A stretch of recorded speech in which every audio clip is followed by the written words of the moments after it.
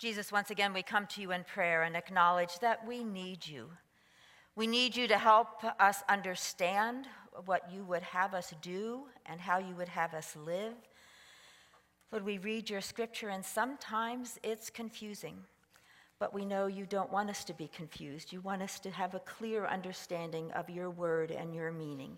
So would you open our hearts and minds now and help us to hear what you would say. In Jesus' name we pray. Amen. Once again, we look at the book of Acts in our series of Acts in Action. I want to share with you how I start each morning, or at least I try to remember to start each morning. This is the day the Lord has made. Let me rejoice and be glad in it.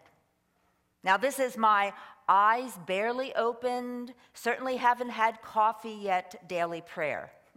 And I find that it helps me set a tone for the day so that I can be more aware of what's going on around me, as well as God's presence in daily life. My worldview, even from bed, has a different look and feel when I start out. This is a day the Lord has made. Rejoice. And as I heard that this morning in my mind, I thought, I wonder if that was what it was like for the lame man who had been brought to the Gate Beautiful every single day of his life because he was lame since birth. Every day he depended upon his friends to carry him and place him there and then to take him home. Every day he had to ask for money so that he could rely on the generosity of others for his survival for one more day. Like any other day, people are going in and out of the temple, and he sees these two men approaching, and he asks for money. It's Peter and John. And they look at him, stop, are aware of what's going on. They've been going to the temple every day, so they've seen him before. But this time they stop and they say, "Look at us." And right away, the lame man gives them his attention. Peter reaches out, gives his hand, and then says, "Walk in the name of Jesus of Nazareth." And the next thing we read, we find that the man is walking and jumping up and leaping and praising God.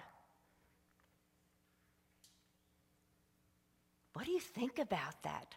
That's not the kind of thing we hear all the time, but that's our scripture for today. He's excited. Now his life is different. He asks for money, and instead of money, he gets freedom and he gets independence.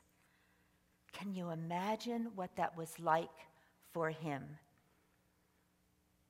Acts, the book of Acts, is one of my favorite in the New Testament. It has everything that I like when I read.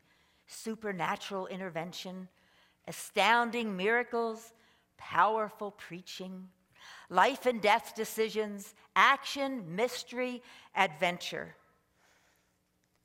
I want to invite you to invest some time in this book, because if you do, it's going to grab your attention, it's going to tug at your emotions, it's a great read, and most of all, it's true.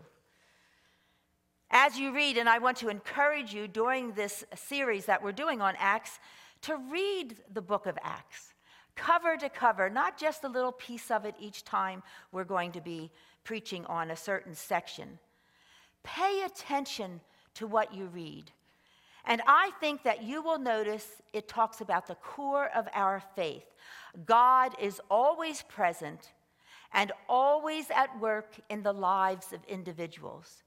You will see over and over again crowds gather because they want to hear more about Jesus and what Jesus has done.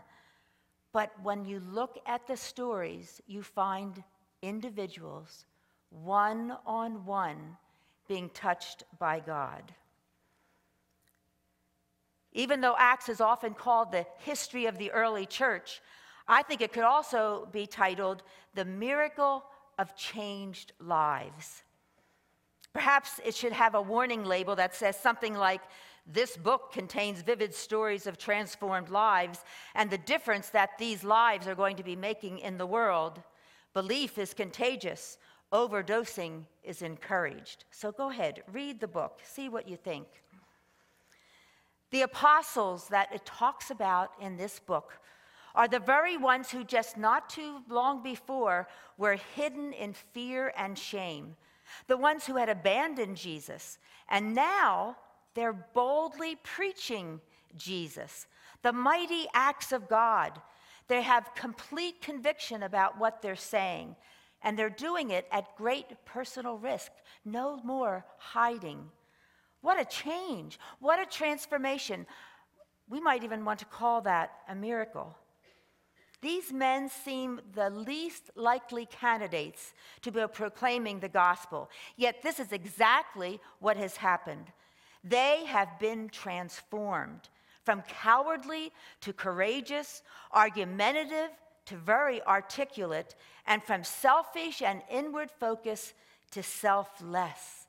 Now they are out proclaiming what the Lord has done. What an impact they made on their generation. What an impact they have made on each of us here today. Acts is their story, and the changed men and women who changed the world. Today, it's like we get to read a page from the journal of Peter and John, a snapshot of what their lives look like now, how they think and how they act. Peter and John's healing of the lame man led to a series of opportunities to point to Jesus. Always, they pointed to Jesus. Each recorded powerful event has become a teachable moment for Peter. The power, the privilege, the responsibility that has now been given to Jesus' followers. The power, the privilege, the responsibility given. Peter left no room for misinterpretation. The miracle was not his personal power or godliness, but performed by God for a specific purpose. Today, as we study more of Acts, I think we get a glimpse of what life can be like for us, who, like the disciples, have been given power, privilege, and responsibility. Now, when I say those words, let alone feel them inside, I think they're a little overwhelming. Actually, I find them a lot overwhelming. I know my shortcomings and how unlikely it would be for me to respond the way Peter and John have done. And maybe you think it's difficult for you as well. And I would like to share with you just briefly an aid for living a holy, sinless life. I bet you didn't know you were going to find that out today by coming to church. Growing up, I was always told the goal is to be sinless. Not just better, but you must be sinless. So a friend, knowing me from when I grew up, sent me something that is guaranteed treatment for washing away sin. And it's appropriately called Wash Away Your Sin Towelette. And here it is, just so you know that I wouldn't be lying to you. Let's see what it says. Reliable, heavenly scented, kills sins on contact. Right your wrongs with one wipe. Devoutly wipe it away. Spot check for stubborn guilt. Wipe again as needed. Discard sins in the trash, and then go forth purified and moisturized. I'll be taking orders at the door when you leave, in case you think this might be helpful. Unfortunately, that's not how it works. We look at John and Peter and the disciples, and we can see what it takes to be the people that God wants us to be transformed into those people. And even though it's not as easy as wiping with a towel, I think we can handle God's invitation. Jesus entrusted the kingdom of God on earth to the disciples, ordinary people, very ordinary. Not special, not superhuman, but flesh and blood, imperfect men and women, who now are tasked to do the extraordinary, the special, the amazing in the name of Jesus. Now, I find that comforting, don't you? Because the fact is true for us as well. We are also imperfect, ordinary men and women, yet trusted by Jesus to inherit the first century church in the 21st century and to do amazing, special, extraordinary actions. What a job description, hired and supervised by Jesus. This is what we inherited. The lame walk, the blind see, the demon-possessed are set free, and death loses its sting. And hearing that and seeing that, we're told the crowds grow. Everyone wants to see what comes next. What do you think? We go into a long line of people who have been faithful, and this is the tasks that they've been given. To experience the special, the fullness of what God desires for us, we have to watch, be alert, sometimes wait, pay attention to what is in front of us, and remember, as Peter and John did, that God is always present. In this story, they are going to the temple, an everyday occurrence, leading their daily lives as always. The difference, I think it's that they see the world through the eyes of Jesus. They had experienced the power of the Holy Spirit. They had received the commission to preach the good news, and they were living a miracle lifestyle. That's the phrase I want us to carry away from here today. We are living a miracle lifestyle. We can be watching, tuned in, waiting for the unexpected, knowing that God is the conduit of all these special, amazing activities. Now, do you think Peter and John were expecting that they were going to go to the temple and do a miracle that day? I don't think so. But when the time came, they were prepared. How might that kind of lifestyle look for us if we want to be a miracle lifestyle way of living? We are the privilege of having a glimpse into a family that I'm going to say lives a miracle lifestyle. The Vanderbrinks, they are people in this church. They are a family who have been transformed and are transforming others. Let's watch.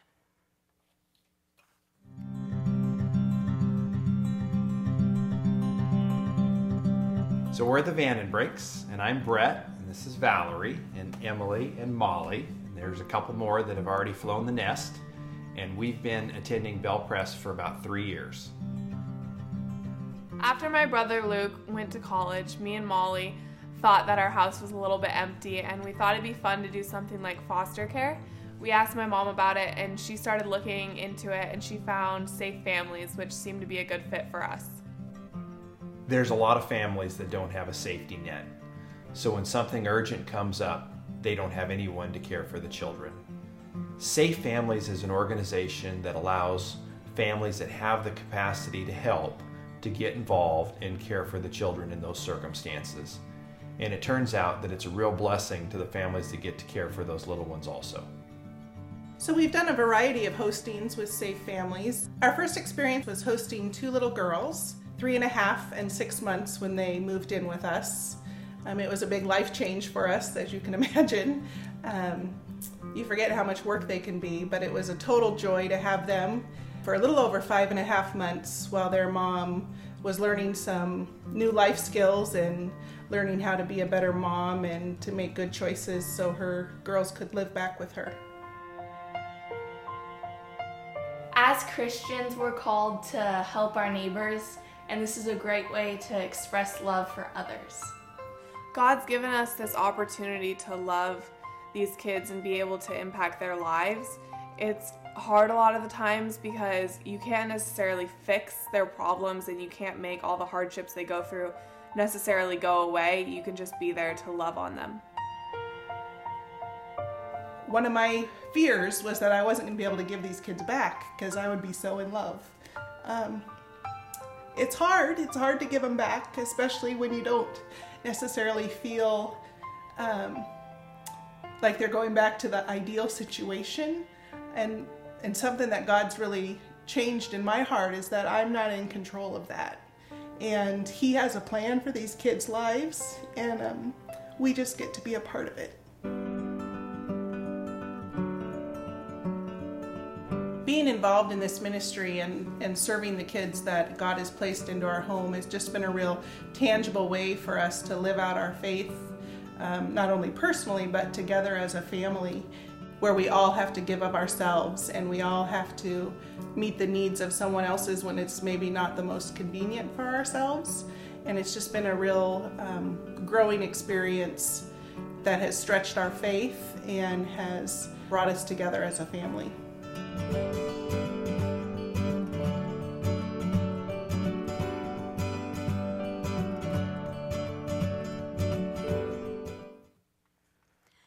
I'm often amazed at how something like that just seems to capture what God's message is for us. Now, you might watch that and think that's wonderful. That's not my setting. That's not where my gifts would be. And I don't think everybody would be doing something like that. But that's what the miracle God is working through them. They had a setting there, a love for reaching out to these children that needed that safety net, and that's what they're doing. I call that a miracle. They are bringing a miracle of healing into the lives of those children that I think is going to go generation to generation to generation. What they needed within the family to do that miracle, God provided for them. Their lives as a family was transformed. They transformed the lives of those children, gave them hope, a future, gave them love, gave them life. In God's economy, that's the way it works. We get involved, the transformation we bring to someone else, and we get transformed also. We bless and we get blessed. I wonder if in your mind you're wondering, what might God be wanting to do through me? If we believe that Jesus is Lord of everything, our everyday lives, if we believe Jesus desired to be Lord of all our joys and our laughter and cares about our sorrows and tears, if this is true, and I really believe it is, then we are surrounded by the love of God and the power of the Holy Spirit all the time. In this time, when you go from this place, no matter where you go, God is there. That's what the people were responding to with Peter and John. Peter and John and the disciples helped them experience God's living and loving presence all the time with them. I believe because I have experienced God's love breaking in areas of my own life. I have seen it over and over in the communities of faith where I have pastored, in the stories that have been shared. And I believe the biblical accounts. I believe that what is true in the first century church is true today for us. God has placed the Vandenbrinks where they are, and they looked and saw where healing was needed. God has placed you where you are, so that you might see people, see the places where healing might be needed in your family, your neighborhood, office, soccer team perhaps, classroom, golf club, political group, playground, local coffee shop, maybe right here where you always sit every Sunday, some volunteer activity, you name it, God has placed you there and can use you right in that place. With Peter and John, they were going about their everyday activities when this opportunity came to be a channel of God's healing love. Expect God to break into your life that way. See Jesus in the eyes of the people that you talk with, that you interact with. no matter who they are or where they are. It's what Peter and John did as they said to the lame man, "Look at us." And he did. Who knows what the connection was that took place at that time? But it was important enough to be recorded for us to see. Look at us. Don't we all know when somebody's not quite tracking with us, they don't look us in the eye, and we can feel discounted? But when somebody looks you in the eye, things change. There's a connection. I think we see Jesus when we look in each other's eyes. I think that's what happens with the Vandenbrinks as they look at those children's eyes. I wonder today whose eyes Jesus wants you to look into and see healing that's needed. Living a miracle lifestyle. It's all about transformation. It's becoming the people that God wants us to be. And how do we discover that? I find I discover it most through the voices of other people.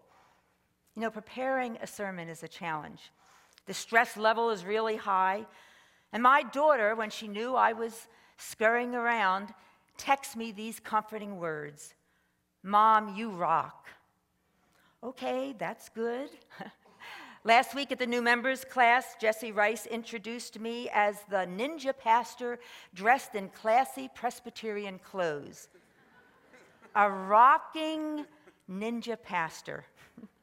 Now, I don't know if I can live up to all that, but I do know that it was encouraging to me to have them respond that way, to see myself as they maybe see me.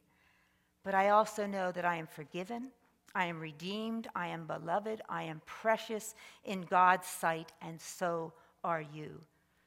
And that's a strong Jesus foundation for all of us to build a life upon, to do the things that Jesus wants us to do. So let me ask you, are you wondering about today's sermon focus, living a miracle lifestyle? Does it sound uncomfortable, scary, or maybe you feel overwhelmed and aren't convinced that you could pull any of that off? If you can relate to any of these hesitations and maybe bring up a few of your own, don't despair. What God desires for us to do, God will give us the resources that we need to respond faithfully. That's God's promise, and we can trust God. If you want help to discern that, to be the transformed person that God wants you to be, come to a prayer minister after the service and receive prayer. Or talk to one of the pastors so that we can walk with you through this discernment process of seeing what God would have you do. Follow the sermon series. Each week, Acts in Action will help you discover God's vision for your life of faith. We each are part of God's redemptive, transforming plan for the world. Look at Peter and John. For just a moment, feel the wonder of the turn of events that changed them forever and changed us as well. For if we would not be here today, had the events, Jesus' life and death and resurrection, not taken place. Think about that. Think about that reality. Jesus is present and active always. And it's for everyone, for you and for your children and for everyone who is far away. Once again, that's the promise of God's word. Pray. Ask God to transform you into the kind of person God created you to be. Lord Jesus, that is our prayer. You know us so well. You gave us life. You see what's in our hearts and our minds, and you love us completely. And yet, Lord, loving us and accepting us, you don't leave us as you found us. We have so much more that we can be transformed into, so that we can truly take the responsibility and the privilege of being the conduits of God's healing love. Lord, may that happen today. Bring people into our lives, and we will say thank you as we serve in Jesus' name. Amen.